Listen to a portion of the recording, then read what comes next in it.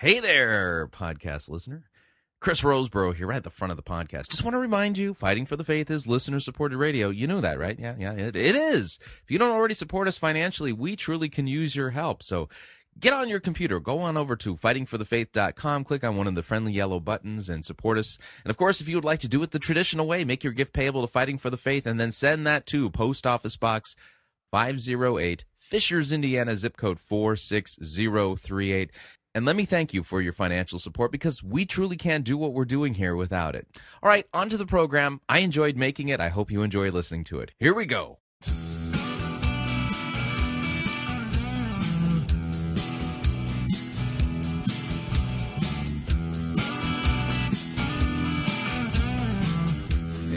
It's time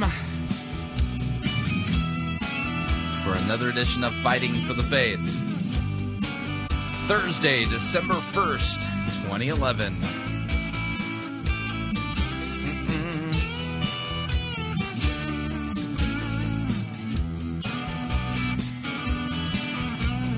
Normal program today.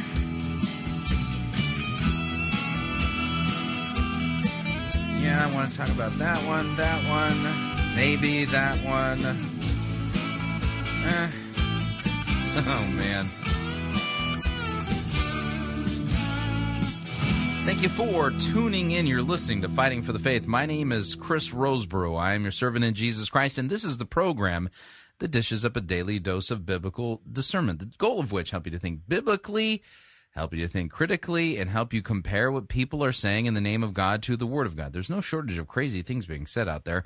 As a result of it, we got to do the work of a Berean. We got to compare what people are saying to what we have revealed for us in God's Word. That's why the Bereans were held up for, well, praise, if you would, in the ancient church, in the book of Acts, when it says that the Bereans were of a more noble character than the Thessalonians, because when they heard the Apostle Paul preaching the gospel, they actually compared what he was saying to the Word of God that they had. And what did they have? They only had the Old Testament back then. They only had, well, a Greek translation, if you would, of the Old Testament scriptures. It was called the Septuagint. And what they do, the Apostle Paul came into their synagogue and they said, okay, Paul, thank you very much for your gospel presentation here. We're very interested in your claims that Jesus Christ is the Messiah promised for us in the Old Testament, and that you're an eyewitness to his resurrection, that you've talked with him. And so what we're going to do is we're going to take we've taken notes, and what we're going to do is we're going to do some comparative work. We'll come back, we'll talk later. And what do? They opened up the scriptures and go, okay, is this guy telling us the truth or not? Well, we can trust God's word. So notice they didn't trust their liver shivers. They didn't trust, some burning in their bosom or anything of the sort. No, they opened up the Old Testament and said, yep, what this guy's preaching, the Apostle Paul, what he's preaching, that's exactly what the Old Testament said would happen. And that gospel he's preaching, that's the same gospel we see in the Old Testament. So they believed him. And the reason why they believed him is not because they thought, oh, well, Paul, he's got a decent message. I like his joke delivery. That wasn't it at all. It was because they tested to see if what he was saying was true, and they believed that what they had in the Old Testament text was true. And so they compared the two, and wouldn't you know it, ta-da, the Apostle Paul's gospel turned out to be in accord with what God had revealed the good news is in the Old Testament. You're thinking, is the good news really in the Old Testament? Yes, it is. Yeah, it's a misunderstanding of Scripture. There's a lot of people, for bad reasons, is just probably the way of putting it. For bad reasons, oftentimes they mischaracterize the Scripture by thinking that, oh, the God of the Old Testament, he's the God of wrath. The God of the New Testament, he's the God of love. And so in the Old Testament, we've got the law. In the New Testament, we've got the gospel. No, that is a extremely simplistic, overly simplistic, and really inaccurate way of looking at scriptures. In fact, the prophet Isaiah himself is oftentimes referred to as the fifth gospel writer. Why? Well, the reason why is because the gospel that he preaches in Isaiah chapter 53, That's as clear of a gospel presentation as any in the New Testament, and sometimes clearer. Read Isaiah 53, and here's the deal. I've actually had conversations with people who've come out of Judaism, and they point out the fact that Jews to this day are not so hip on reading Isaiah 53, and they've come up with a way of liturgically skipping that particular passage. Why? Well, it's kind of interesting. I've been rereading Martin Chemnitz's The Examination of the Council of Trent, and Chemnitz points out the fact that that for the first few centuries after the death and resurrection of Christ and the beginning of the church, that there was still quite a few people who were Jews who converted to Christianity because of the biblical texts. And so this guy went on to point out the fact that the Jews began using the Kabbalah, which is a mystical book, and engaging in mysticism and obfuscation, and basically trying to bring in these other traditions to really water down the Old Testament texts so that people wouldn't see the clear teachings of the Old Testament regarding the promises of Christ, his death, his resurrection, and what he did for our sins and things like that. And as a result of it, by basically retooling Judaism and taking it farther and farther away from the book, and doing some monkey business with the book by also bringing in, the traditions, the Mishnah and other things like that, they were able to, effectively staunch the bleeding, if you would. And so kind of an interesting historical note there.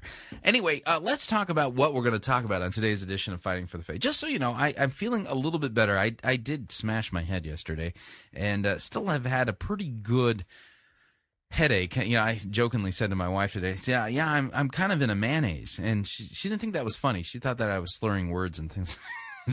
No, I'm okay. It's just right now I'm on a pretty heavy dose of ibuprofen to keep the headache back. I'm beginning to wonder if maybe I gave myself a minor concussion. No fun. But I'm making progress. I'm getting better. Anyway, so on today's edition of Fighting for the Faith, we have got an update from Melissa Fisher. Now, it's been a while since we've done a Holy Ghost answering machine update. I know it's been a while, but see, the reason why we really haven't been doing much on the Holy Ghost answering machine updates is because Melissa Fisher has not been a prolific creator of videos lately. She's kind of, before she was doing these things like every week or so, she's kind of really pulled back. And she's only this is only the second video that she's done in more than 2 months. So the name of it, by the way, is Consecrate Yourselves, and I have no idea what it means. But, as a service to you, the listener of Fighting for the Faith, and, to help Melissa Fisher out, we do audience multiplication here at Fighting for the Faith. The Holy Spirit she believes in is so, lame, has such poor abilities to contact people that, Melissa Fisher has to step in and help the Holy Spirit. So we're going to pass that message along today. Let's see here. I might quickly talk about that church in Kentucky that has barred interracial couples from membership. Yeah, I don't know if I want to read the whole story. I've got a Tullian Tchividjian op-ed piece entitled, Are You Righteous? I want to get to that. Okay, and, oh man, this one bites. Okay, so let me see if I can, from time to time, you've heard me complain about the fact that there are certain groups, organizations, places where they're saying things about Christianity that I find myself agreeing with, and it, how's the phrase go from the Western folks? It chaps my hide. To that I'm finding myself in agreement with people who, for the most part, are from the far left end of the spectrum. That being the case, I've got to defend myself here. I am not the only person who thought there was something worthy in this particular op-ed piece. Paul McCain, the head of Concordia Publishing House, he also thought there was something worth passing along in this op-ed piece, and it just, like I said, it chaps my hide that that this op-ed piece is found in the Huffington Post. Okay, so, with that, I will hold my nose and read and I don't agree with everything in this thing, but this guy has got a good point. The name of the op-ed piece, by the way, is How to Shrink Your Church. We'll take a look at that. And then I've got a BioLogos update. It's been a couple weeks since we've done a BioLogos update. And BioLogos, they've begun, more than begun. They are prolifically publishing videos to help propagandize people and basically try to convince evangelical Christians that they can embrace evolution and Christianity all at the same time. And in this particular video, I was cracking up. And why was I cracking up? The reason I was cracking up is because the theologian that they feature in this video is a guy who does not believe in the omnipotence and the omniscience of God. It's a guy who holds to what's called open theism. If you're not sure what open theism is, just think of it this way. Every year when the Super Bowl comes around, God is surprised, just as surprised as you are at who, and discovering who won the game. God does not know ahead of time who won the game at all. So in this particular, and I've met Greg. Anyway, in this particular BioLogos video, they feature an open theist. You just can't make this stuff up. But since we're doing a BioLogos update, I thought I would take this opportunity to play for you another lecture from the late Dr. A.E. Wilder Smith, refuting evolutionary theory. Dr. A.E. Wilder Smith was the scientist who helped teach me how to refute, evolution scientifically and take a look at it and really kind of think of it this way. Have you all ever seen that old 70s movie Force 10 from Navarone? Yeah, I am so dating myself. Anyway, okay, all right. So there's a movie out there. If you may be able to even watch it on Netflix. Who knows? But it's a story of these guys who it's a World War II espionage, behind the enemy lines kind of story. The job is for these people to blow up a dam in Yugoslavia, and so what happens is that this elite team that they've assembled for this very important secret mission to blow up a dam behind enemy lines, and because the Nazis are there in Yugoslavia.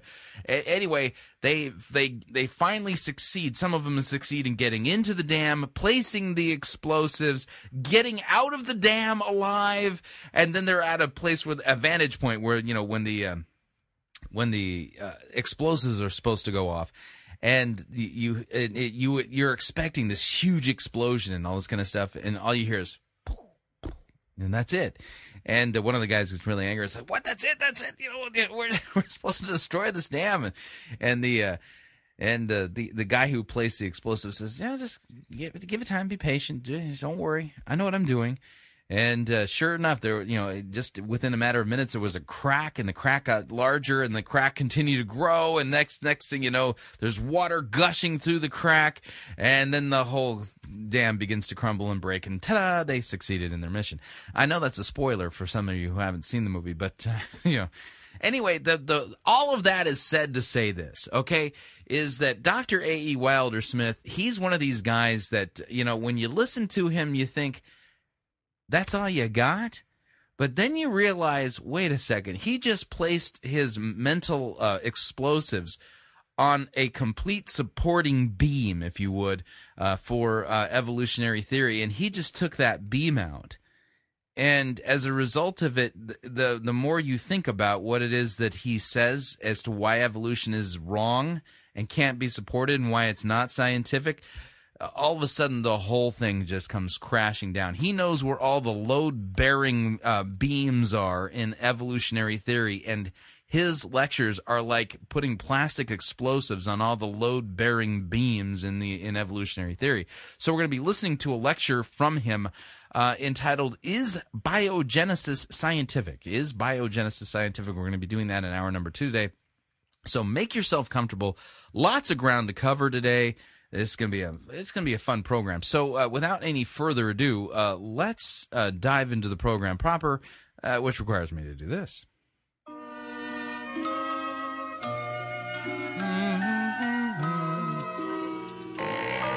Oh yeah, we got an update from the Patricia King Gang. Holy Ghost answering machine update.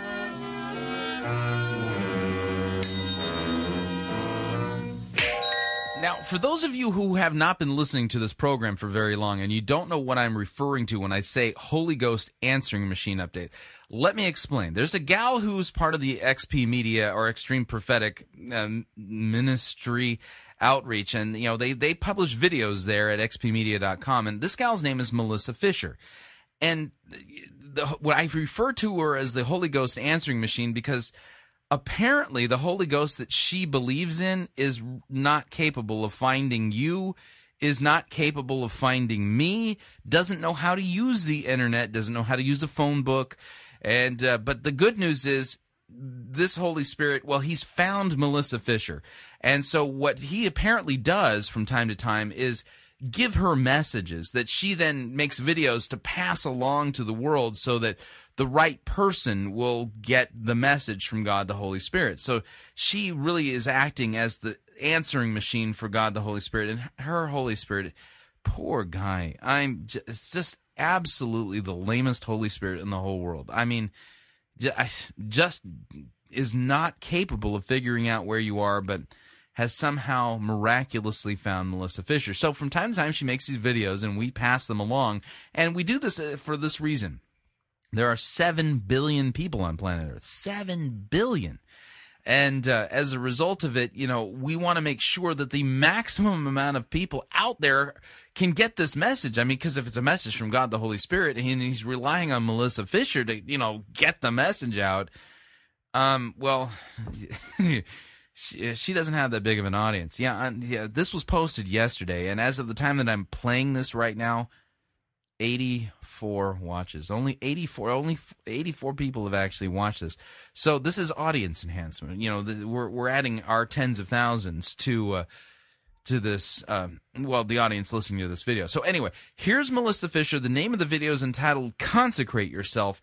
And earlier today I listened to this and I couldn't figure out anything about what it is that God the Holy Spirit wanted me to do, but see if you can make heads or tails of this. Here we go. Hey everyone, I have a very strong word for you, and it is consecrate yourself. Really, consecrate yourself. Okay, so that's a strong word that you got from God and the Holy Spirit. I need to consecrate myself. Okay, nothing's coming to mind. How do you do that? Is there a list of things I need to do? What's it involved? Do I need to cut my hair or take a bath? I mean, how do I do that? The Lord is showing me people that you've been hearing all of these words from different prophets that have been saying just what I'm saying right now. Yeah, I haven't heard anybody say that. And you thought, well, maybe I really don't need to do it. Or maybe you started and you've kind of ran out of gas and you've stopped really pressing into the Lord in that way. Okay, yeah. So I started, but I ran out of gas. No, that's not my problem. I'm still caught up in the whole consecrate thing. How am I supposed to do that? I've been attending Christian churches pretty much all my life, and never have I been part of a consecrate yourself service. And you said I've started but run out of gas, does it involve gasoline? I mean, how do you consecrate yourself? Or maybe you've started a fast and maybe you stumbled or slipped up on it. But the Lord is saying it is very, very important in this season that we consecrate and commit ourselves to Him. So God, the Holy Spirit, contacted you and said it's really, really, really important that we consecrate ourselves in this season. And it might have something to do with gasoline. It might have something to do with pressing into the Holy Spirit, and it might have something to do with fasting. But again, I'm just reaching back into the back of my mind, looking, rummaging through the memory banks, if you would. Although I'm pretty sure that I did have to delete my third grade memories in order to make room for that last course I had in my MBA. Okay, so I'm rummaging back in there, and yeah, nothing. I'm pulling up nothing. I just Googled my brain, and nothing is coming up on consecrate myself, like at all. Complete blank. Bupkis. I mean, it's. He wants to show us things. He has so much that he wants to get you ready. Rosh Hashanah is almost upon us. What? Hang on a second here. Posted 1 day ago. Melissa, yeah, I don't know how to break this to you, but you are familiar with Rosh Hashanah, right? Number one, that's the Jewish New Year. Rosh Hashanah usually falls in the fall. In fact, Rosh Hashanah isn't almost upon us. Rosh Hashanah is like in the rearview mirror. I mean, it's December 1st. You posted this on November 30th. You are aware that Rosh Hashanah this year ended on September 30th. Yeah, you're like 2 months too late. Are you sure you got this information from God the Holy Spirit? And there is much work to be done in you because God has so much planned for you. But what he's trying to do is to go deep and get everything out of you that you have in common with the enemy. Because if right. So he wants to go deep and get that out. Okay. Not, when you travel into this next season, there is going to be lots of obstacles that did not need to be there. Yeah. And so, hear my words. Okay, yeah, I'm hearing your words. Yeah, I'm convinced these are not the Holy Spirit's words. Consecrate yourself. Right. Again, I have no idea what you're talking about. Really, go back into it. Yeah, how can I go back into it when I've never been into it? I don't recognize Rosh Hashanah. I've never consecrated myself. When you ask me to do it, I wouldn't know where to begin.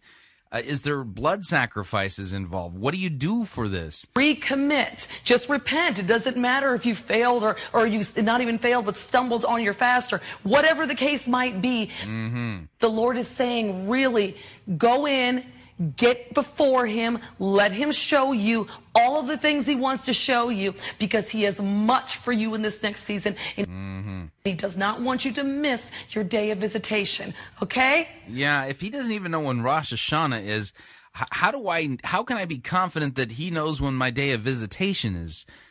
I mean, seriously, if God the Holy Spirit hasn't figured out that Rosh Hashanah occurred, back at the end of September of this year, can I trust that he knows when my day of visitation is supposed to be? Bless you, love you, have a great day. Yeah, thanks. Right. Again, that was Melissa Fisher from the XP Media gang, and her video entitled "Consecrate Yourself," and Melissa Fisher is, of course, the Holy Ghost answering machine. Beginning to think that maybe God the Holy Spirit is not talking to her. If he is, then what a lame Holy Spirit he is. Anyway, we're up on our first break. If you'd like to email me regarding anything you've heard on this edition or any previous editions of Fighting for the Faith, you can do so. My email address, talkback@fightingforthefaith.com. Or you can ask to be my friend on Facebook. It's facebook.com/Pirate Christian. You can follow me on Twitter. My name there, Pirate Christian. Good night. We'll be right back.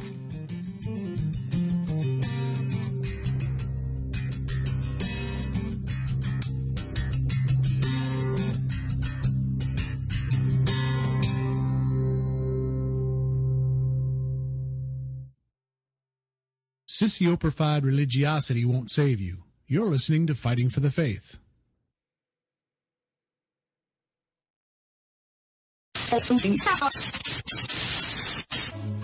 You're listening to Pirate Christian Radio. We'll be taking your false doctrine now.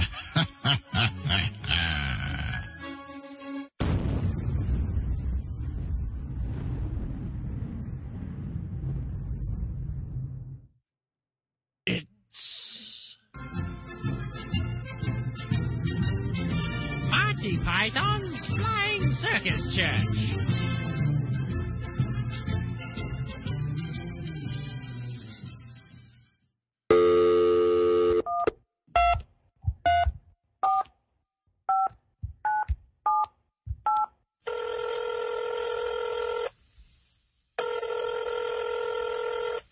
You have reached the voicemail box for Melissa Fisher. Please leave a message after the tone.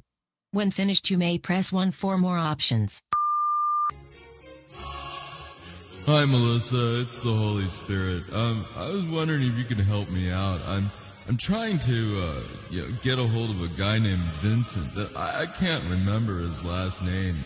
This guy wants me to make myself real in his life, but I can't find his address or his phone number or email. The world is so complicated. You know how hard it is to find somebody if you can't remember their last name? Do you know how many Vincents there are in the world? He said that he would leave his sin behind if I could just, somehow reach out to him and prove that I'm real. So if you can make one of your really fancy videos and tell him that I'm calling him by name, but don't tell him that I can't remember his last name, I really would appreciate it. Oh, and one more thing. You might want to mention something about his adventurous heart. That way he'll know that the message is for him. Thanks, Melissa. I don't know what I'd do without you.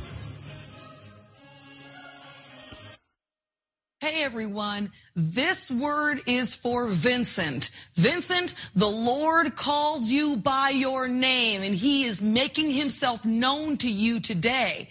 Now that he has made himself known to you, remember what you said. You said, Lord, if you would call me, if you would make yourself real, that I would come and I would leave, absolutely leave all of it behind and come to you because you've been wavering between two opinions. Now here it is. Vincent, the Lord is calling you. Come to him. The life is better on this side. Believe me. Give up the unfruitful works of darkness and walk completely in the light. And I tell you, Vincent, you won't be sorry. The Lord is ready to show you a mighty, mighty adventure. That adventurous heart that you have, the Lord is going to really, really reach in, and he's going to satisfy that heart in you, and it's going to be even more than you ever could have planned on your best day. So Vincent, come to the Lord. Wait no longer. Vacillate between two opinions no longer.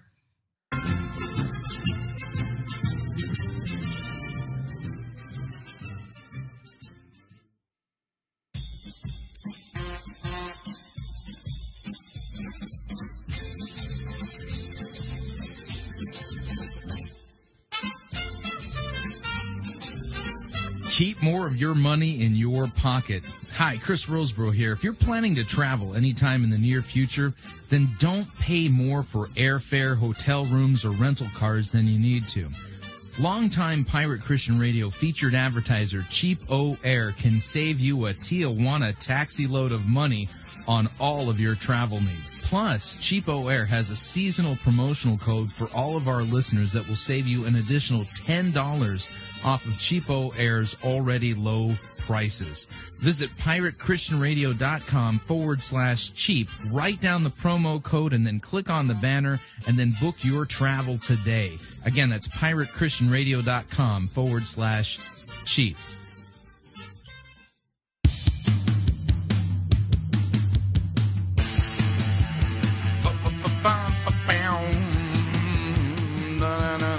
All right, we're back.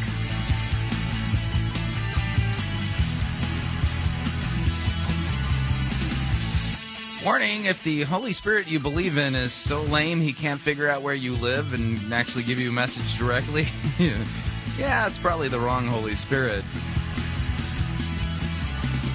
Just a reminder, Fighting for the Faith is listener-supported radio. That means we depend upon you, your generous gifts, financial contributions, in order to continue to bring Fighting for the Faith to you as well as to the world. And if you don't already support us, as we approach the end of the year and the holiday season, as you consider your holiday giving and end-of-the-year giving, please consider supporting Fighting for the Faith. We truly do need your help to keep doing what we're doing.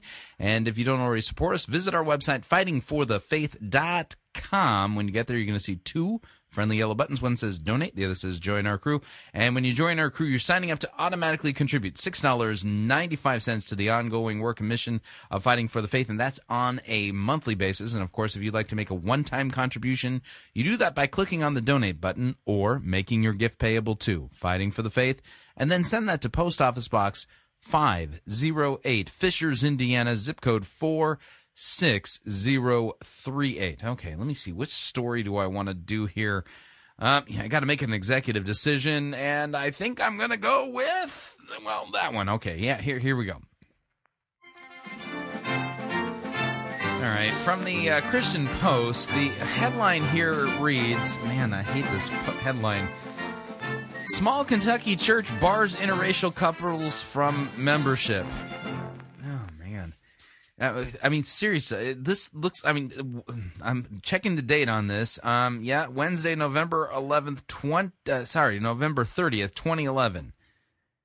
It doesn't say 1959 here. Yeah, okay, so here's the deal.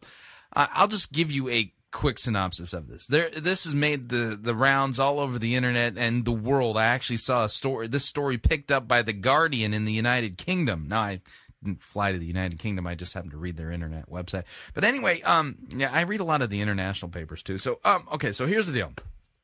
Let me just run this down for you. Gulnary Free Will Baptist Church, located in Pike County, Kentucky. It's eastern Kentucky. They got 40 people who attend their small little Free Will Baptist church.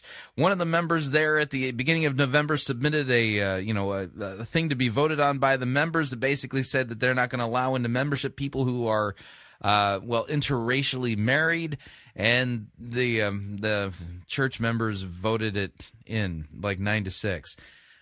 So what are we to make of a story like this? Plain and simple. Listen, folks, if there's where there's smoke, there's fire, okay? And in this particular case, where there's fire, okay? Plain and simple. Now, I scoured the internet looking for a sermon that I could review from Gulnary Free Will Baptist Church because I thought that would be a great way of demonstrating it. But with only 40 people, they don't have much of an internet budget, so I wasn't able to find a sermon to review. Lucky you.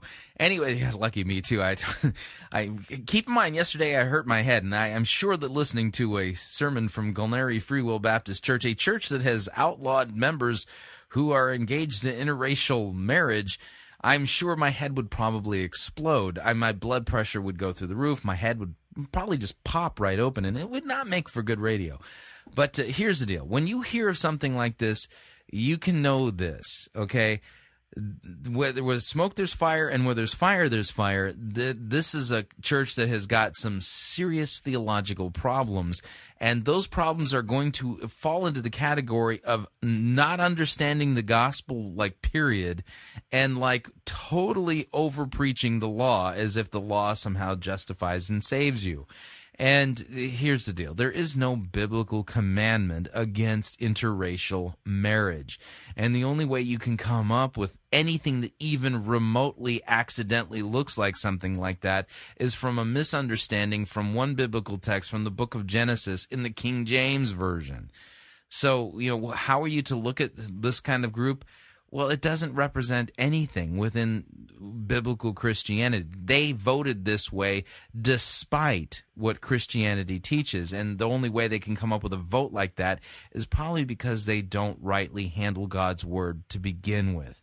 So in a situation like this, you call them to repentance, tell them to get a good translation of the Bible, get off the KJV, and start preaching Christ and Him crucified for our sins, and stop preaching as if it's somehow your righteousness that justifies you before God, and if somehow making yourself racially pure is one of the commandments. That the Bible teaches none of this nonsense. This is just flat out bigotry.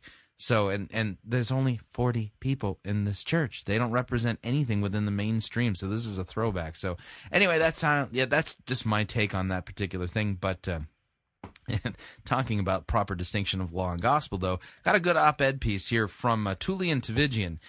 He's been doing some good stuff lately, by the way.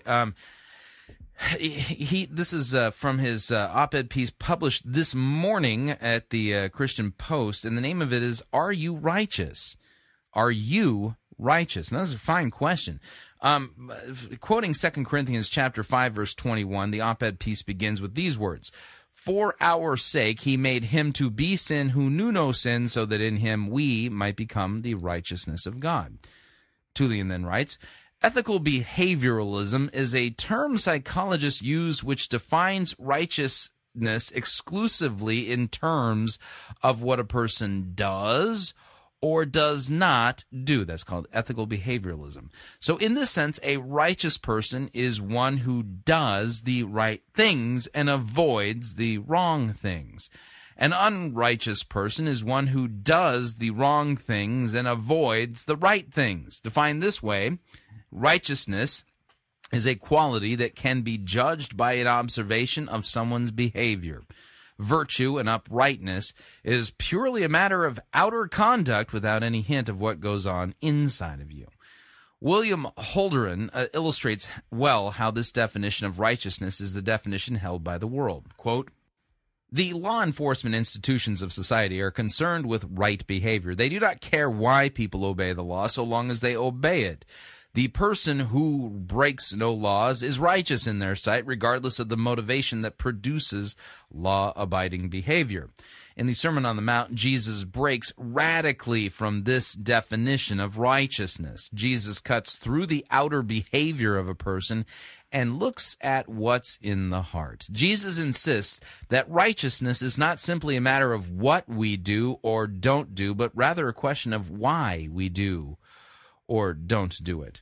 A few years ago, when my boys were younger, they would gather all the neighborhood kids in our yard to play football. And every once in a while, a pass would be overthrown, landing in my neighbor's grass. My neighbor, an angry, grumpy old curmudgeon, would always come outside and scream at my boys and their friends, threatening to confiscate the ball if it happened again. My boys, being young at the time, would always come inside with tears in their eyes, lips quivering because they were scared of our neighbor. Well, being the scrapper that I am, there were countless times that I wanted to march over to my neighbor and give him a piece of my mind. I wanted to make it clear that if he ever yelled at my boys again, well, you get the idea. Well, I never did it, though. I would stare him down from time to time, but I never went next door to let him have it. Some would assume that my refusal to let loose on my neighbor was an act of righteousness. I was exercising love, patience, self-control. But was it? Only God and now you know the real reason I never went off on my mean neighbor. The potential risks to me were too high. I didn't want to get in trouble. I didn't want him calling the police. I didn't want him filing a complaint against me to our neighborhood association. I didn't want him gossiping about me so that people in the neighborhood would think less of me. After all, everyone knows I'm a pastor, and I didn't want to tarnish my image, and on and on and on. In other words, the very thing that may have on the surface seemed righteous was motivated by something terribly unrighteous. It was motivated by selfishness. So the apparent righteousness of my deed was destroyed by the motivation that inspired it. It wasn't as righteous as it seemed, to say the least. So Holderan goes on, spelling this out very clearly. Quote, "Before an act of murder or adultery is committed, there has first been the motivations of the person involved. In his or her heart, there has been a murderous anger or an adulterous lust. What Jesus says in the Sermon on the Mount is that many people may have the same motivations in their hearts without ever carrying out the external actions. There may be many reasons for not acting out or upon our motivations, but obviously one of the most common reasons is a fear of the consequences. The laws of all societies make it perilous to commit murder, and laws or social pressures of all societies make it costly to commit adultery. Therefore, when a person refrains from such actions, it may not be because their heart is pure, but simply a matter of self-protection. Jesus is saying that where the motivation for not acting on one's desires is selfish, that person is as unrighteous in God's eyes as the person who actually commits the crime. The reason this is so important is because many Christians think God cares only about that we obey. In fact, many believe that it is even more honorable and therefore more righteous when we obey God against all desire to obey Him. Where did we get that idea that if we do what God tells us to do, even though our hearts are far from Him, that it's something to be proud of, something admirable, something praiseworthy, something righteous? Don't get me wrong. We should obey even when we don't feel like it. I expect my children, for instance, to clean their rooms and respect their mother and me even when they don't feel like it. But let's not make the common mistake of proudly equating that with the righteousness that God requires.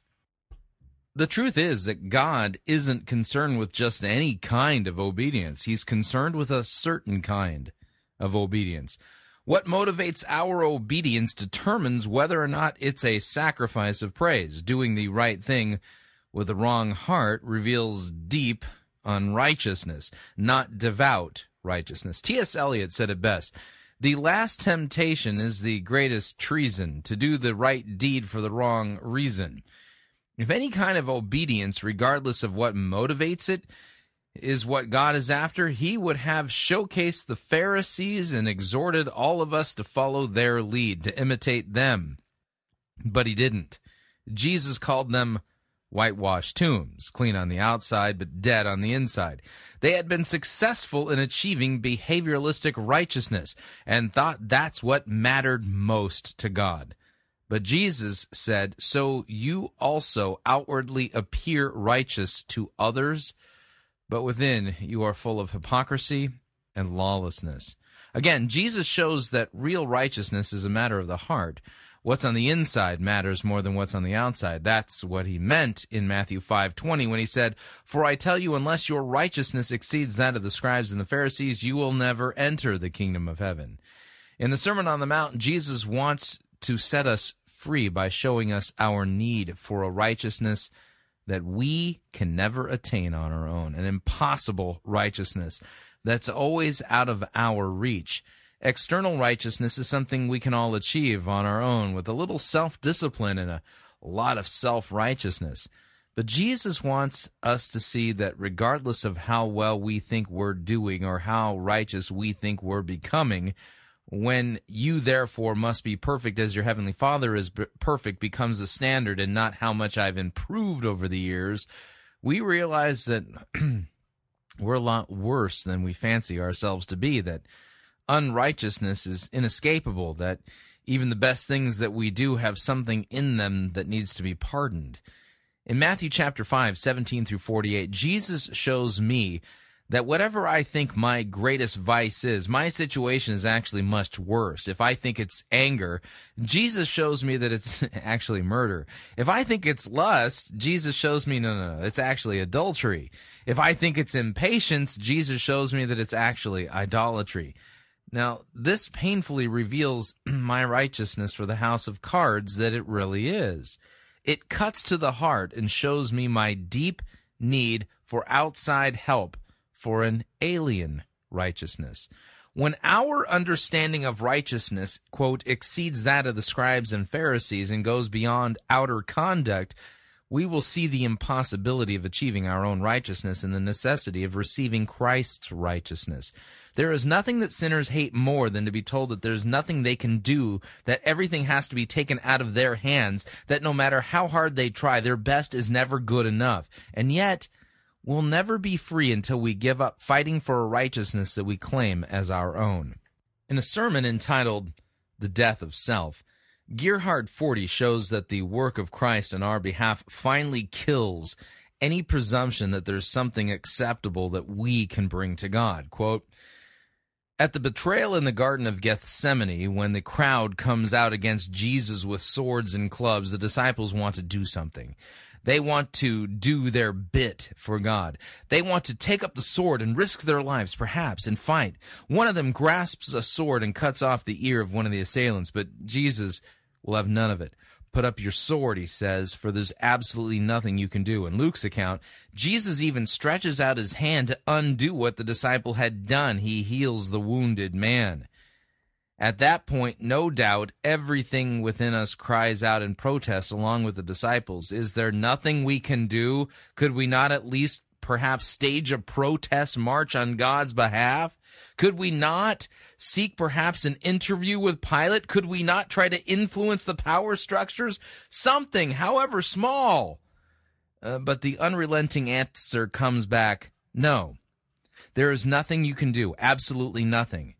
If there were something to be done, my Father would send legions of angels to fight, but there's nothing to be done.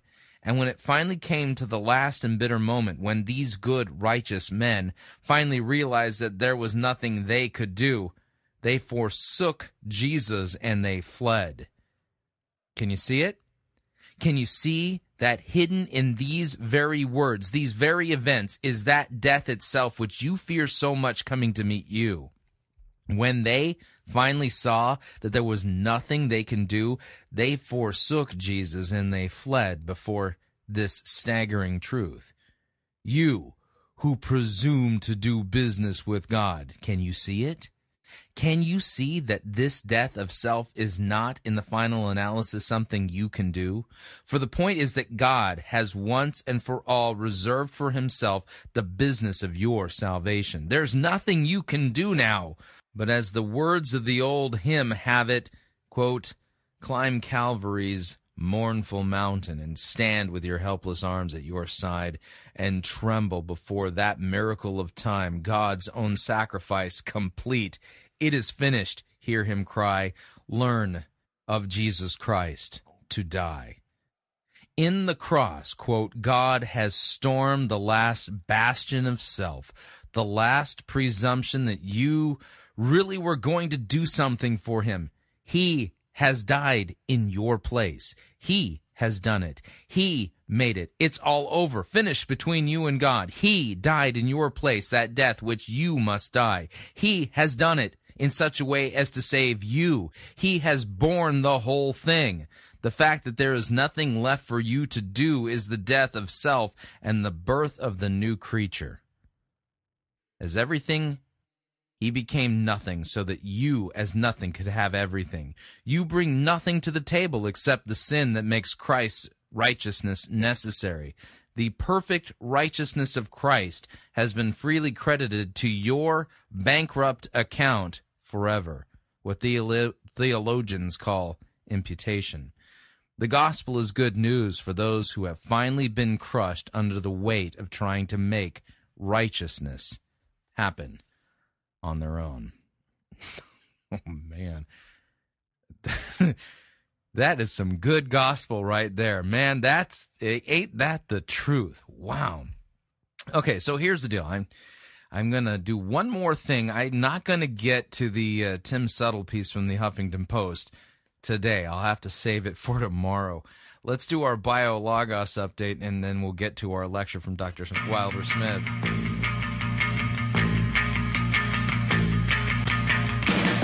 Oh, she loves the monkey's uncle, yeah, yeah.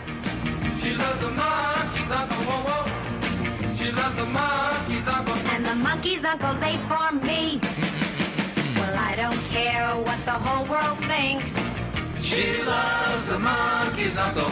Call us a couple of missing links. She loves the monkey's uncle.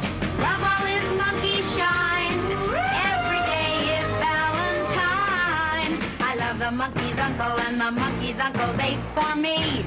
Ate for me. Dun, dun, dun, dun, dun. All right, that means that we're doing a BioLogos update, as previously promised.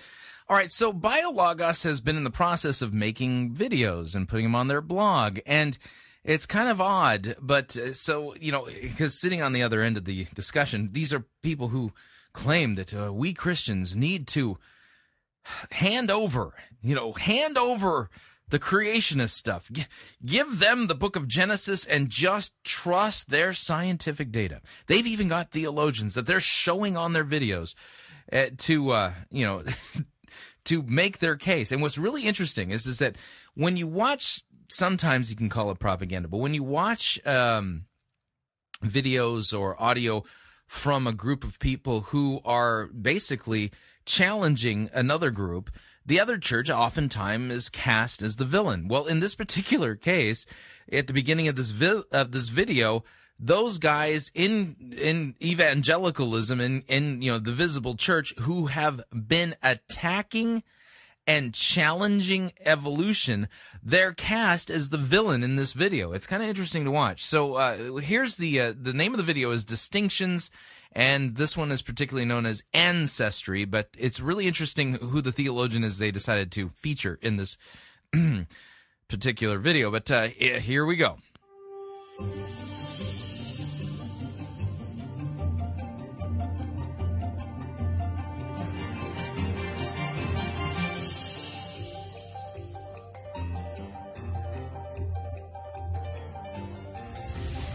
What does it mean to be human? For the Christian, the answer is complex. In part, it's a reflection of being created in the image of God with free will and common values. But does the science of human evolution pose a threat to that uniqueness?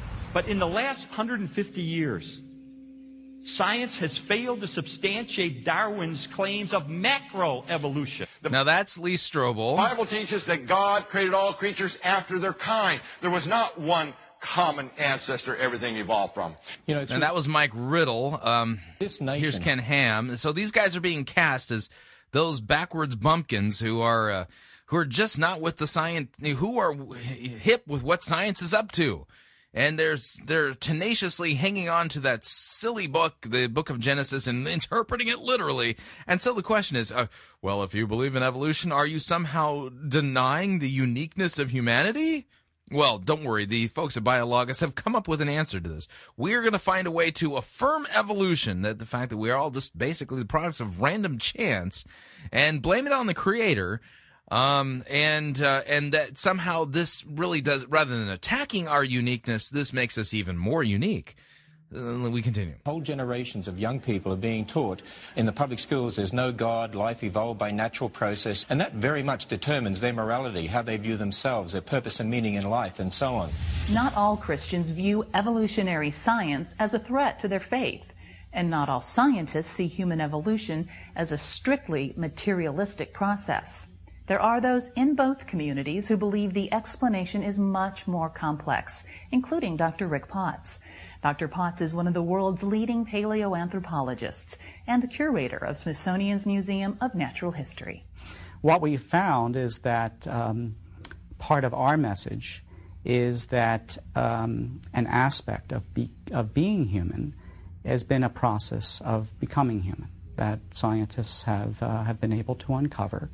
And that includes the amazingness, if you will, of the fact that human beings today are connected to all other living creatures. There's this vast kinship that all... Yeah, see, we all come from the same amoeba that was swimming around in the primordial soup. All creatures share on Earth, and that's a beautiful thing.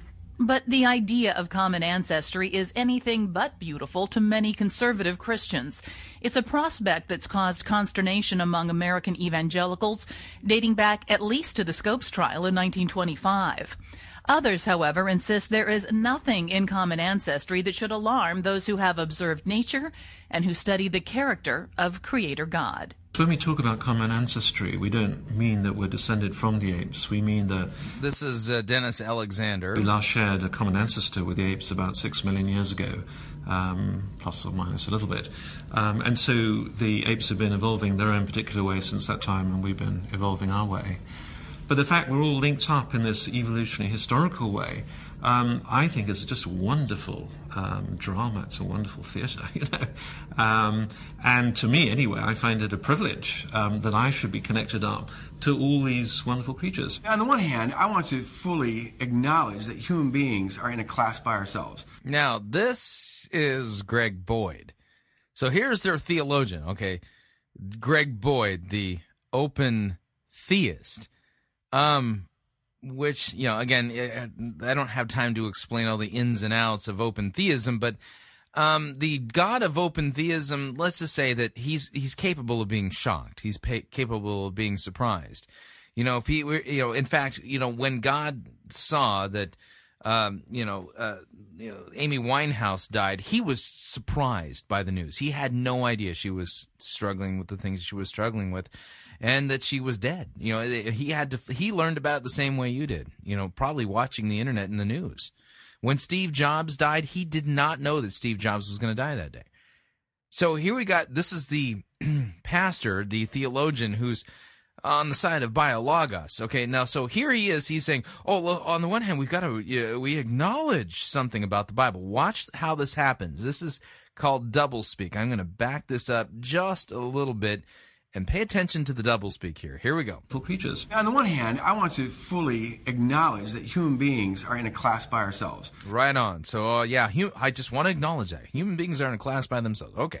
And you know, we are, the Imago Dei, we have there's... We are Imago Dei. That means we are the image of God. And notice that Scripture says that we were created in the image of God. Now he says, oh, well, I just want to make sure we are Imago Dei. We are the image of God. That's an interesting way of putting it, don't you think? It's not that we were created in the image of God, as the Scripture says. No, we are the image of God. Oh, okay.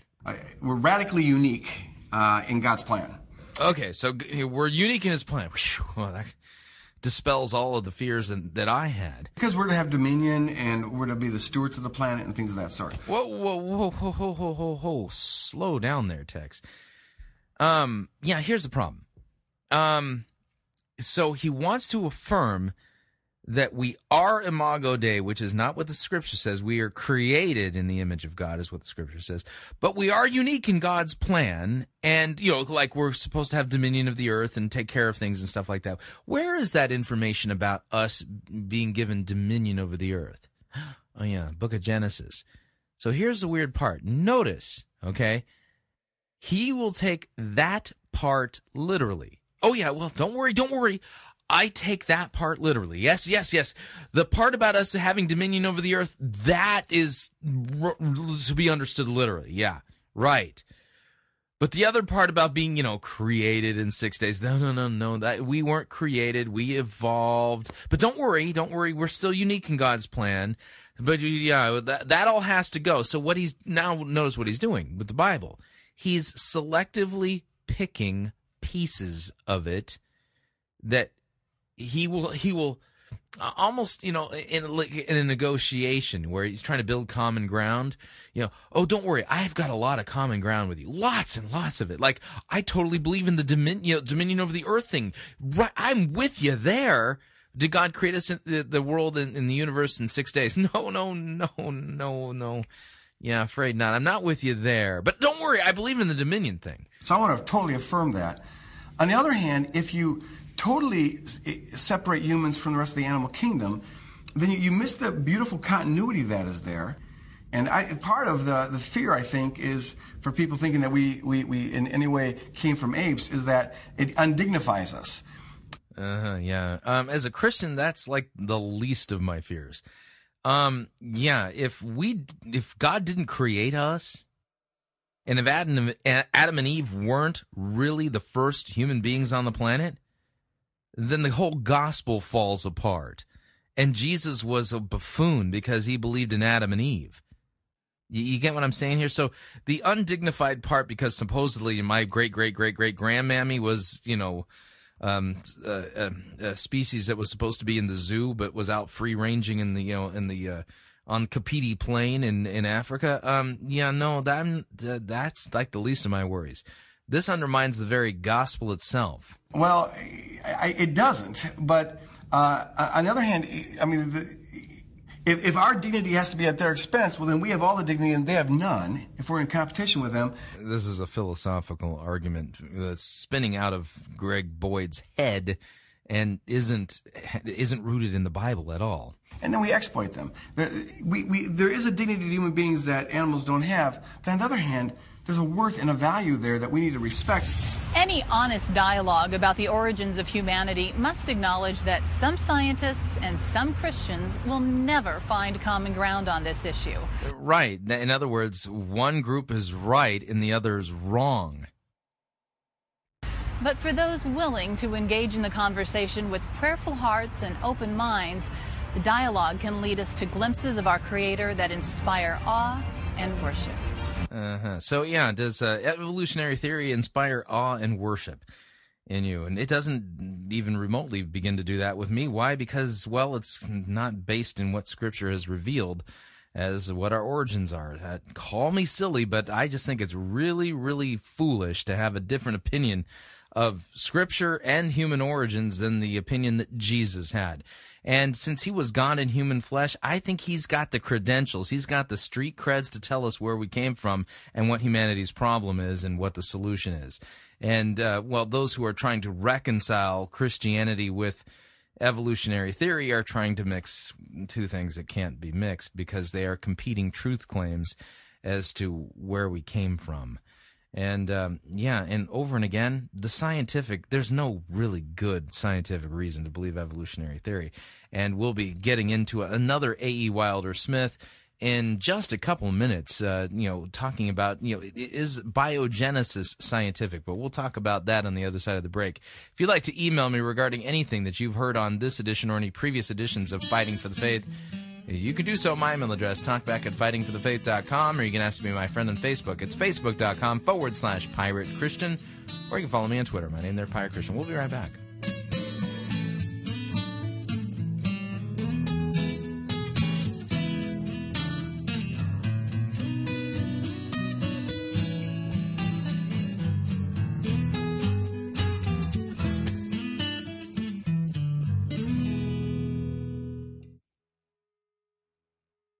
Because only good theology leads people to heaven. You're listening to Fighting for the Faith.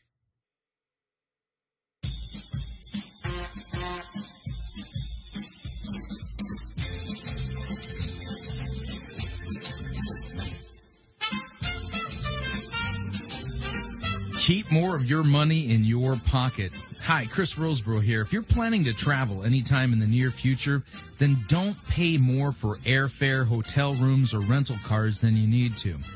Longtime Pirate Christian Radio featured advertiser Cheap O Air can save you a Tijuana taxi load of money on all of your travel needs. Plus, Cheap O Air has a seasonal promotional code for all of our listeners that will save you an additional $10 off of Cheap O Air's already low prices. Visit piratechristianradio.com/cheap. Write down the promo code and then click on the banner and then book your travel today. Again, that's piratechristianradio.com/cheap.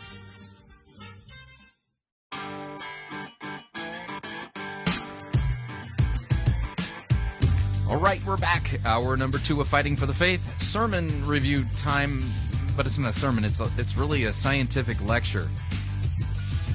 I didn't warn you about this, but this is a little bit on the super heady scientific side. Yeah, I should have warned y'all. That's okay. It's a great lecture nonetheless. I'll kind of give you a update here as well. I'll prep you, and then you can dive into it. Here we go.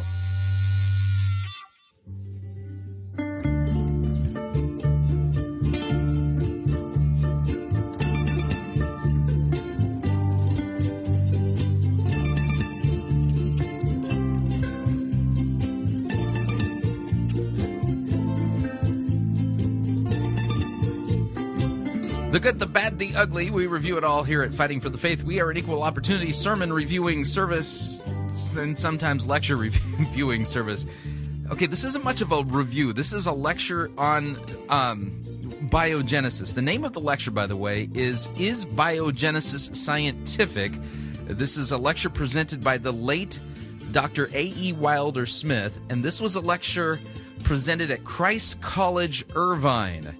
I was in the audience when Dr. A.E. Wilder Smith presented this lecture.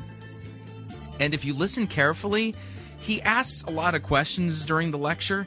You might even hear me answering one of the questions, or at least attempting to. So I just want to let you know that. Anyway, so listen for it. Now, with that, you're going to need a little bit of groundwork because, like I said, this is scientifically heady. And here's how this works. Are you ready? Biogenesis, if you remember from a couple of weeks ago, is this idea that 1 minute there wasn't life, and the next minute, poof, there was life. Okay? What you need to know is that Dr. A.E. Wilder Smith is going to attack biogenesis scientifically with a formula and this basically asks the question, can chemical processes all by themselves create the DNA molecule? That's what you need to know while listening to this, so that's where we're going with it. Anyway, let me kill the music here. So without any further ado, here is Dr. A.E. Wilder Smith and his lecture entitled, Is Biogenesis Scientific? Here we go. Well, I'm going to speak this morning on this subject, that the naturalistic, purely chemical mechanism of spontaneous biogenesis are unscientific. And I'm going to show you that the creation explanation of the origin of life is, strictly speaking, scientific and not religious. So I want to do the two things with you, but I'm going to assume you know something about chemistry. You do, don't you? You're in a well-known, renowned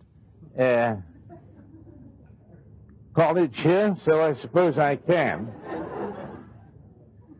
If you don't, put up the white flag, would you? If you're stuck on a particular term that I might use, and then I'll make sure you do understand it. Because there's nothing worse than talking to people who don't understand you. They get a blank look in their eyes, you know, which is rather hard to combat. I'm going to read one word from the Holy Scriptures. Then God said, let us make man in our image, after our likeness, and let them have dominion over the fish of the sea, and over the birds of the air, and over the cattle, and over all the earth, and over every creeping thing that creeps upon the face of the earth. So God created man in his own image, and in the image of God he created him, male and female he created them. Now, I'm going to show you on the screen, first of all, some of the laws which you need to know. The evolutionary theory for biogenesis, that is the origin of life, is this one, number 1 here, and it's M, which equals matter, plus T, which equals tempus, that is time, plus E equals energy.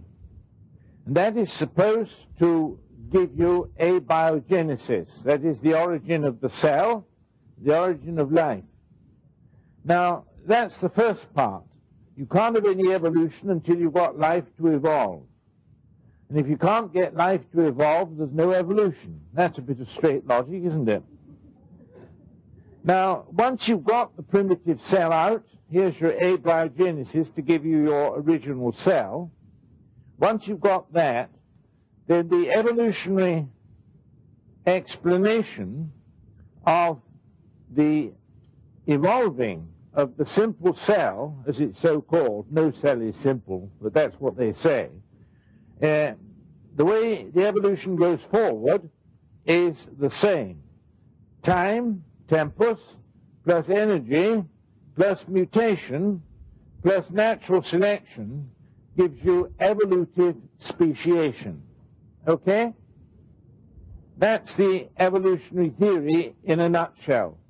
I'm going to put it in the formula form so that you can keep it in your minds. There's nothing worse than arguing with people who don't know what they've got in their mind. So you must know what you've got in your mind, and a formula is a very good way to put it there. Now, the creationary theory, which is so much rejected and laughed to scorn by the majority of scientists today, the leading scientists, the creationary theory, when you put it down in a formula, is not so silly after all. It says that matter plus time plus energy plus information. Now, you all know what information is, don't you? In the days of the computer age, I wouldn't like to have to explain that to you, but it means the writing down of thought processes in formula form capable of being used in computers. Information of that type. Now, there's a confusion here, which you must know about, otherwise you'll get confused in less time than it takes to say Jack Robinson. information in the modern sense of the word in computer industry means nothing to do with thought, but only and everything is to do with a pure surprise effect. Nothing else than the surprise effect. That is, if you're going to start building a sequence of words, say you start with A, B. Now, if you're going to put another letter to it, it could be C. Now, if you were to take not A, B as your surprise effect, but you're going to take, say, A, Q as your two letters. Now, what is the letter that always follows Q in the English language? U. That's it. So if you were to put in, A, Q, and then say U was the next one that came in, there's no surprise about that at all, because that's the law of the English language, that you follow the Q with the U. But if it were A, Q, T, then you could say there's a surprise effect there, and you would get a plus information sign coming in if you put that in. Now just let me put that quite clearly, because I may have succeeded in clouding the issues up in your mind in doing it like that. If you were to take by chance out of a hat C-A, just two letters you see, and then you take out of the hat by chance the next letter, which is T. Now that means cat, doesn't it? Now that would be quite a large surprise effect, because there's nothing to give you an idea that T should follow. Nothing at all. So it has nothing to do with thought. The ordinary informational theory that you learn in computer technology, it has only to do with what you wouldn't expect, which sometimes does apply to thought, doesn't it? When you get the answers of some people to certain things, they're certainly not what you expect. But that's the definition of information according to science today, and the definition according to real information theory is that information writes down in formulae the contents of thought. Now, if you have in your mind a machine, say you're going to build a car engine, okay? Now, you can put that all down in a blueprint, can't you? The thought that you have that you want to put into practice. Now, the creationists say that you've got to have information which is thoughtful to make life. The Darwinists say that time plus energy will do it. Now, the only difference between the evolutionary formula and the creation formula is the addition of thoughtful information. Now, ladies and gentlemen, what does that remind you of? Thoughtful information. What's another word for thoughtful information? What was that? Well, put it a bit quicker. Put it a bit easier than that. It's logos. Logos is the Greek for it, isn't it? So if you were to put down here, but you mustn't put it in scientific circles, is logos, because they suspect you of theology and you're out then, if you do that. If you put it down as information, which is more exact, it'll be all right. So the only difference between the two formulae is that the creationist one says you've got to have thought behind it, or information. Now, are we okay? No difficulties about that? I don't think that that's so silly, you know. As they say it is, they laugh at all creationists because they believe in God. But if you tell them that they believe that God supplied the information, then they'll laugh on the other side of their face. Because obviously all research on the synthesis of life is research concerned with adding to matter time plus energy plus thought. That's what the scientist does. That's what Saul Spiegelman and Arthur Kornberg did when they synthesized the first living virus. They didn't put the matter in a supercentrifuge and let energy, by spinning it round, work on it and give it time then to work and produce. If they'd set about producing their virus that way, they wouldn't have got the grant money. The simple difference, Darwin, you see, who invented this evolutionary theory, he did not want to have the necessity of thought because he thought that would involve the necessity of God. And he was right, but he didn't know it. So when you've got your God, Jehovah, whatever you like to call him, to supply the informational thought and supply it in a form that can be absorbed by matter, they've got the preconditions for getting life. And all scientists do that. If they set about their research work without thinking, I'd fire them, take away their tenure, and they wouldn't do it again because they wouldn't get any results out to show for the money they've absorbed. Now, right, the 3 laws of thermodynamics are these, which you ought also to know. The first law, matter, M, can neither be created nor destroyed. Second law, the total energy of the cosmos remains constant, but the amount of energy available for useful work is always diminishing. You got that one? The amount of energy available for useful work is always diminishing. Put it like this. If you have up in the mountains a reservoir with, say, 1 million gallons of water in it, and you let those millions of gallons through a turbine, you'll get 1 million gallons out at the end, won't you? Plus a lot of energy from your turbines. So the amount of water remains constant, but the energy that's available gets reduced, because when you're down in the lake at the bottom of the mountain, you can't use it again for a turbine to generate energy. So that's all that law says, that the amount of energy in the cosmos remains constant, like the amount of water in a lake remains constant, whether it's up in the mountains or down in the valley. But you can't, when it's in the valley, you can't get the energy out of it. So that's what the energy laws, the laws of thermodynamics talk about. Now, the next one is this, and this is very, very important because it's universally overlooked. The third law of thermodynamics states that at absolute zero temperature, minus 273 degrees centigrade, as absolute temperature, minus 273 degrees centigrade, is approached, in a perfect crystal, the entropy of that crystal will also approach 0.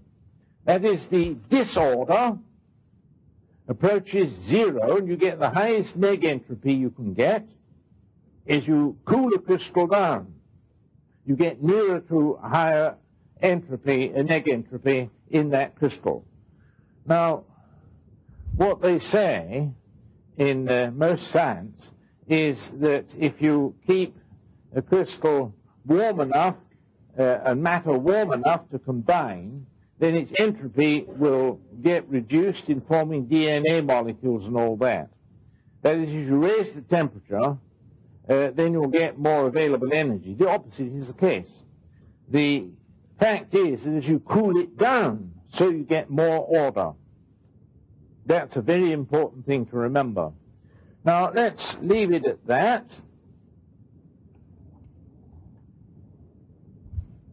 I want now to do an application of this. I need somebody to tie this to my mouth so that I can work with my hand, but I'll do my best. Now, if you have here your high amount of neg entropy, I'm sorry, it's a bit squiffy, but that's because I can't hold it. Thank you.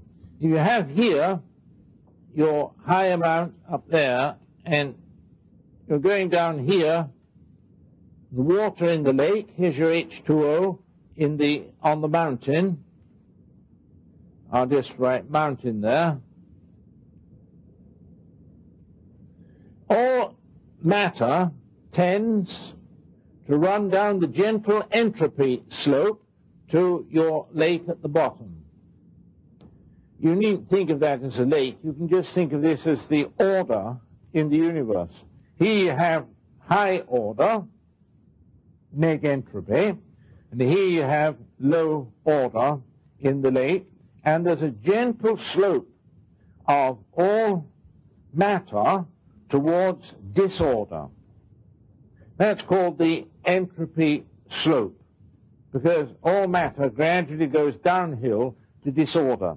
If you leave your house to students during the vacation, the entropy of your house will, unless they've been well brought up, increase until in the end you can't get in the kitchen door.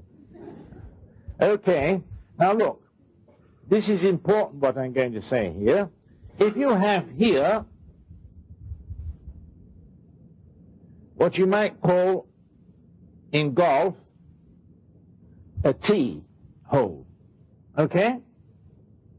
Now if your golf ball is working down, running downhill, and it comes to this tee hole, what happens to it?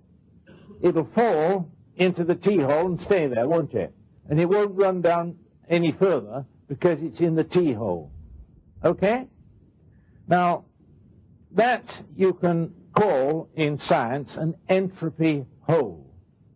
And lots of substances behave as if they were in an entropy hole, in that they don't decompose. They don't get more and more disordered. In rolling down the hill, they fall into a tee hole, and you can't get them out, because the tee hole, to get them out, you've got to supply directed energy to, which is called the activation energy, to get them out of the hole. Okay? So there is a case where your matter, like a golf ball, is running downhill, but it falls into an entropy hole, and then you can't get it out again. Now, this is quite important for reasoning. If you want to get it out again, you've got to apply an activation energy to it.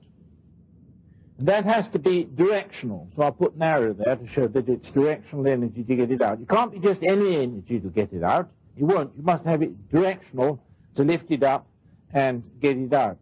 Now, let's consider what that means for our little talk about evolution and entropy this morning. You get it down to the entropy hole, and to get it out again, you've got to have an activation energy to do so. Now, look, in life, in the DNA molecule, you have to have a certain type of molecule to get the basis of life's information storage and retrieval system going. You know what the information storage retrieval system of life is called, don't you? The information storage and retrieval system in life is called the DNA molecule. Now, do you, ladies and gentlemen, know how one stores information in the DNA molecule? Do you know how it's done? You know it is done by sequencing, don't you? If you take a line, oh, thank you so much, that's kind of you. You take a line like this, and you put sequences on them.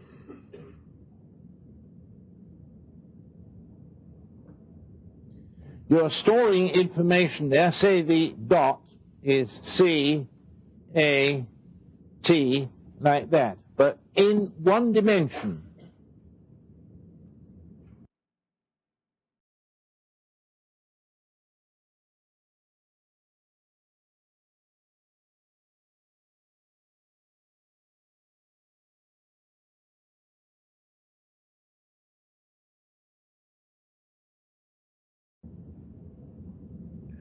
The standard way of storing information in computer industry is to do your sequencing according to a code in one line, that is in one plane, one letter after another. If you look at a sequence in the newspaper, you scan a line, you'll see that C-A-T means a feline, doesn't it? Okay? Now, if you were to want to store all the information necessary to make a man or a woman, they're equal genetically, there's only one difference, that's the X and Y chromosomes, okay, nothing else. Everything else is perfect, both in man and in woman, but you do have the 46 chromosomes. If you were to do that in a single line like this is very important. You would need a DNA molecule several yards long. Now think of building a sperm or an ovum several yards long to get the information. You'd be in quite difficulties, wouldn't you? Now, the DNA molecule does something which is absolutely superb. It doesn't store like this in a line. It stores not in 2 dimensions, but in 3. That is, it stores one after another, but also one above another, or one below another. So you've got 3 dimensions. Now, the logic of this is absolutely vital to understand the point I'm going to make to you this morning, if you hold out as long until I do get it finished with you.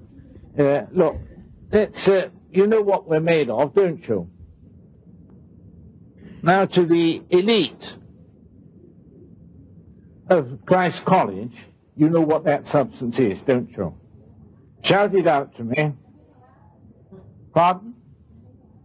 It's an amino acid, but you know that's too general. What's its name?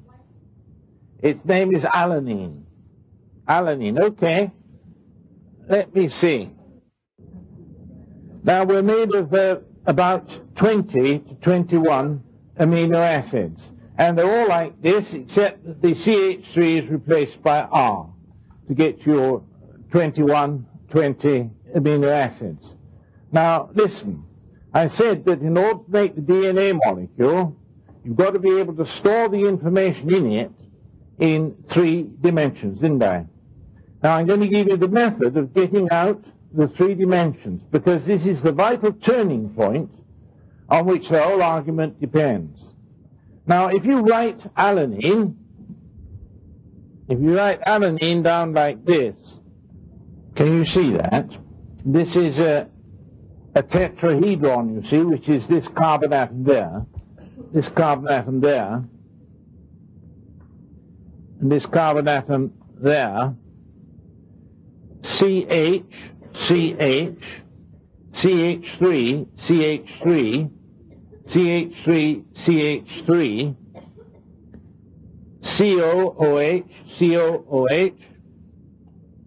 Now, that's the same formula. There's the alanine I wrote down there, but I've written it a different way.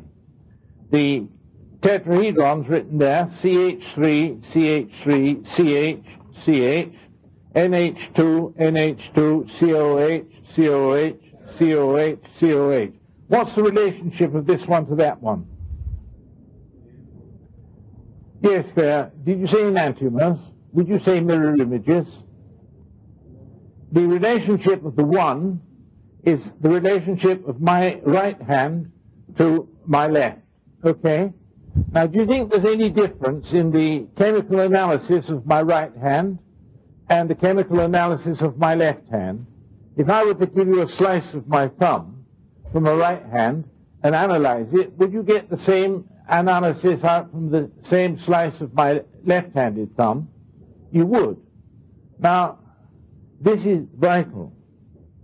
That is, the entropy status of those 2 molecules, the mirror images, is identical.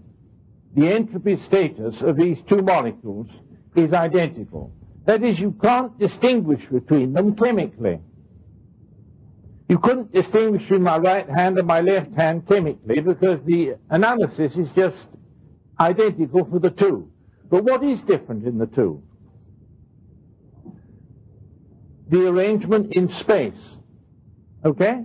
The arrangement in space is different between the two, CH3, NH2, COH, CH3, NH2, COH. The only difference is the arrangement in space. Now, the scientists say that means that you can't distinguish energetically, entropically, between those two molecules. You can't do it, because there isn't any difference to work on. Now, can you tell me how then you can distinguish between those two molecules? This is vital.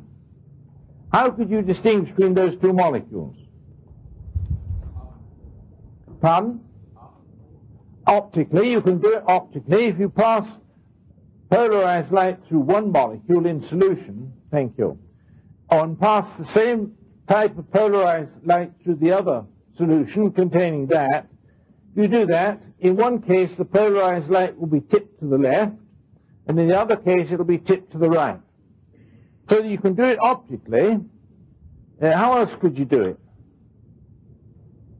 Well, you could do it by pattern recognition, couldn't you? By pattern recognition you could do it.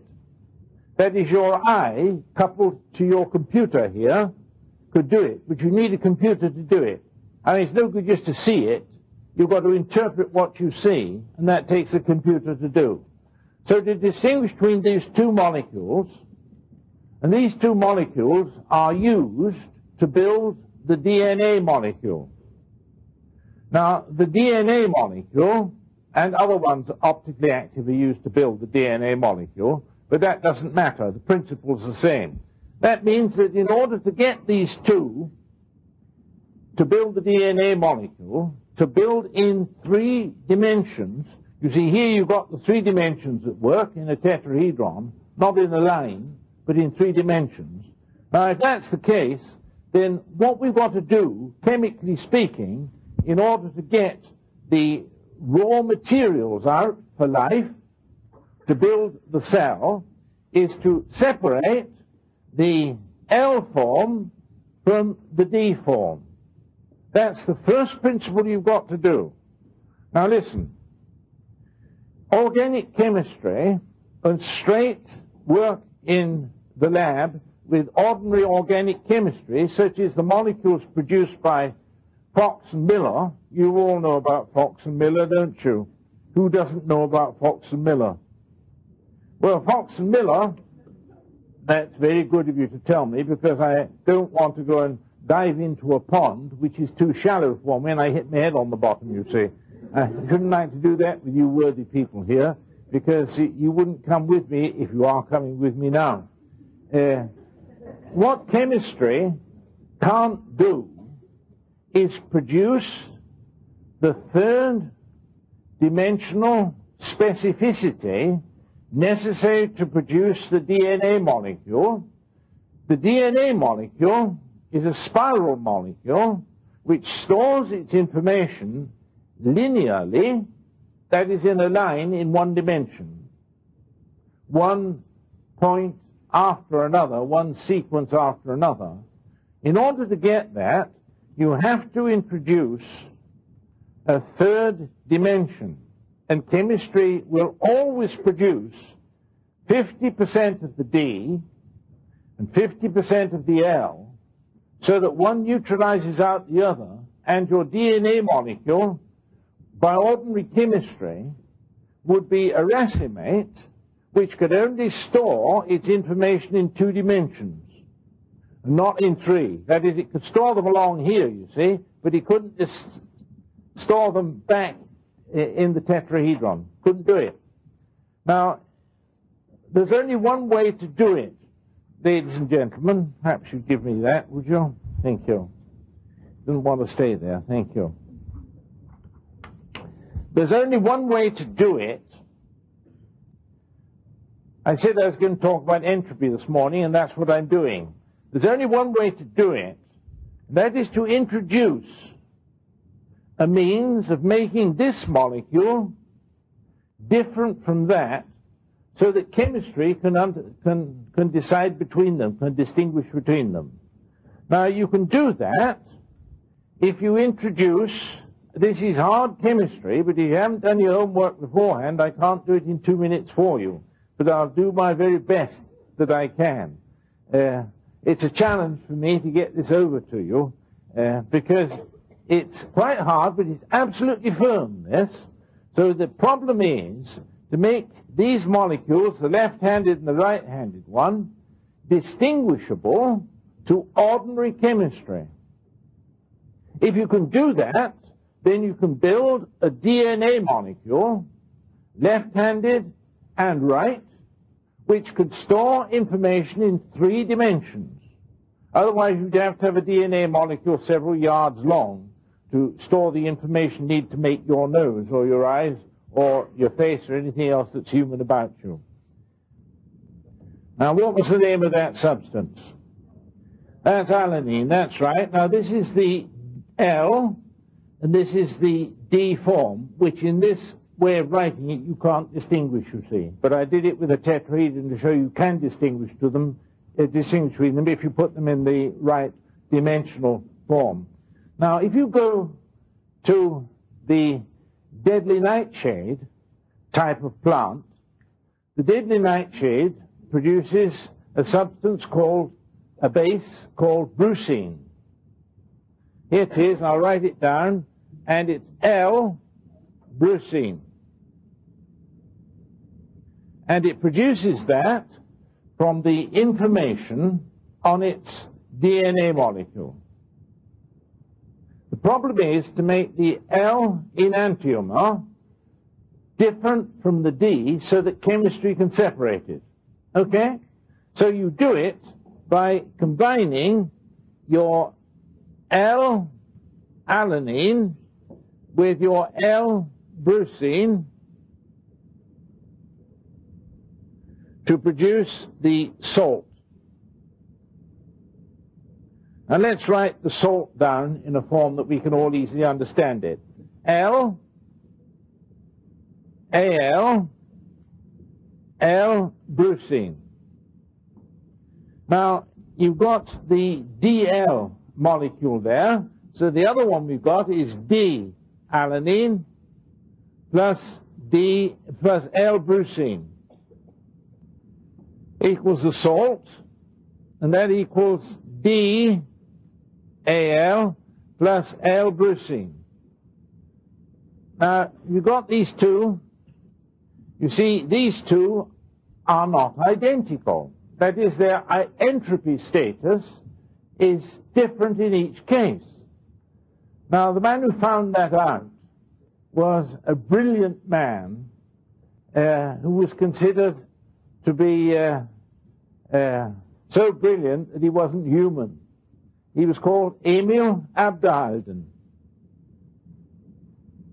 Emil Abderhalden. And he did this work 100 years ago. He was a little old man, you know, one of these real scientists who didn't know anything that was going on round about him. He was so engrossed in his work that he worked on donkey's milk to get the enzymes out of donkey's milk. And he was a brilliant man. One day he went across to the hospital in Frankfurt where he worked, and you know, the assistants sitting in the administrative office, they don't know anything about scientists or about the brilliance of science. They saw this little old man coming along, and it was a psychiatric clinic that he was working at. And when he came, they said, "Good morning, sir." And he said, "I've come for my donkey's milk." And they said, "Yes, sir, we know all about that." And 2 strong men in white clothes took him behind bars, you see. They thought they'd got another one who'd escaped and put him in prison. And he stayed there all day because nobody knew. He'd just evaporated from the lab, and nobody found him, but he was the man who did it. And you see, he was a pretty sharp thinker. He got hold of this brucine, and he combined his DL acids with L-brucine to make L, and L, and D, L. And the result is he could separate them. Now, the L salt of alanine with brucine is beautifully crystalline. It's just like snowflakes coming out of the solution. And the D form, D-L-brucine, is a brown oil and stays in solution. So he separated them by that method. Brilliant. He separated that 98%, and the yield was 48%. So he'd separated out the basic materials you need to make the DNA molecule, store its information in 3 dimensions rather than in 2. So he made life possible by discovering, are you listening? By discovering that if you employed the information on the deadly nightshade plant, which it has to produce the L-brucine, if you couple that to your chemistry, the information, then you can do that which chemistry alone can't do. That is, separate racemates and resolve them into their D and the L forms. Now there you have the absolute way of doing things, and showing that the formula put up by the creationists for making life consists of matter plus time plus energy plus information. Only it's the information of a plant which is programmed, which is required to do that. And he worked that out, and if we want to do anything quickly today, if we want to make life by easy steps in synthesis today, all we go and do is pinch some of the information of a plant which makes L-brucine, and what do you say here, Bob's your uncle? That's the way it goes. It's as simple as that. But you've got to know how to do it. Now, the basis then for creationism in saying that information is necessary, thoughtful information such as you find on the genetic code, even of plants, it all speaks of information which is definitely conceptual information, that is information of thought. The way to do it is to harness the programmed information of a plant and put it onto your chemistry, and then your chemistry is able to separate 2 isomers which have no difference in entropy status. Okay? You put in entropy status differences where it isn't naturally there. And you do it by borrowing the information of a plant to do it. If you do that, that's how these people synthesized their virus in the first place.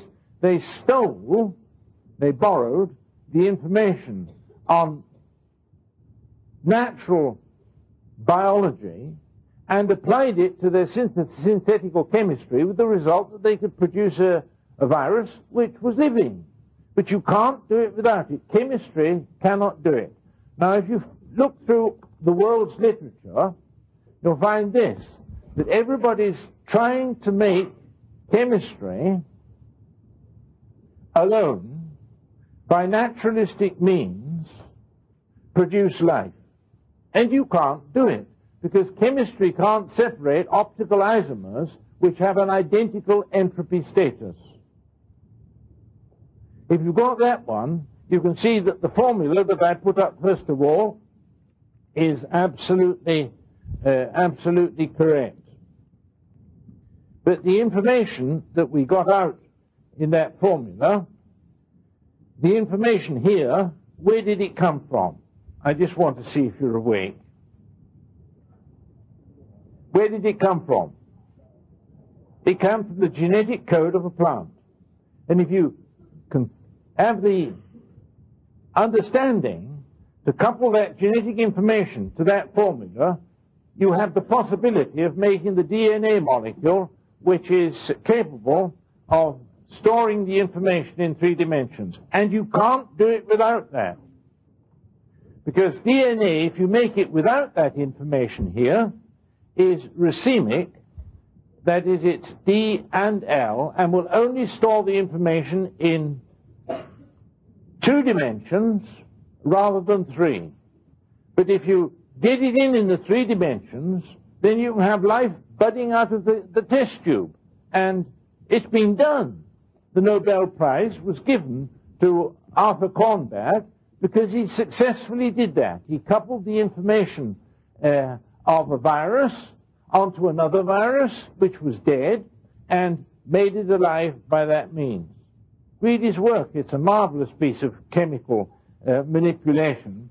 But if you went and told him afterwards, although he was an evolutionist himself, that he'd made the information by just guessing at it, he'd have clipped your ear for you, because he knew that he didn't. He had to work hard to be able to stick in this information to get his good result out, which resulted in several $100,000 as a Nobel Prize, you see, for it. So if you told him that it would just come out without him, if you gave him enough time to do it by chance, I don't think he'd have felt flattered at all. He didn't work very far from me in the University of Illinois when I was there in those days. So there you have it. What'd you think? Now, I know some of you are going, oh, man, that was really scientific. What am I supposed to do with that? Well, listen, if you want to learn more about this particular argument, the fact that scientifically, over and again, this is proven that matter plus time plus energy plus information is what brings about life, and that the DNA molecule is not, you can't just create it only using chemistry. You need information. You know, the book to look for is a book entitled The Natural Sciences Know Nothing of Evolution. If you want to pick it up from the Pirate Christian Radio bookstore, go to piratechristianradio.com. We have a link that says Pirate Store on it. Click on the section entitled Contra Evolution, and down near the bottom of that segment, you should see a link to the book, The Natural Sciences Know Nothing About Evolution, or Nothing of Evolution, by Dr. A.E. Wilder Smith. By the way, did you hear me in the audience there?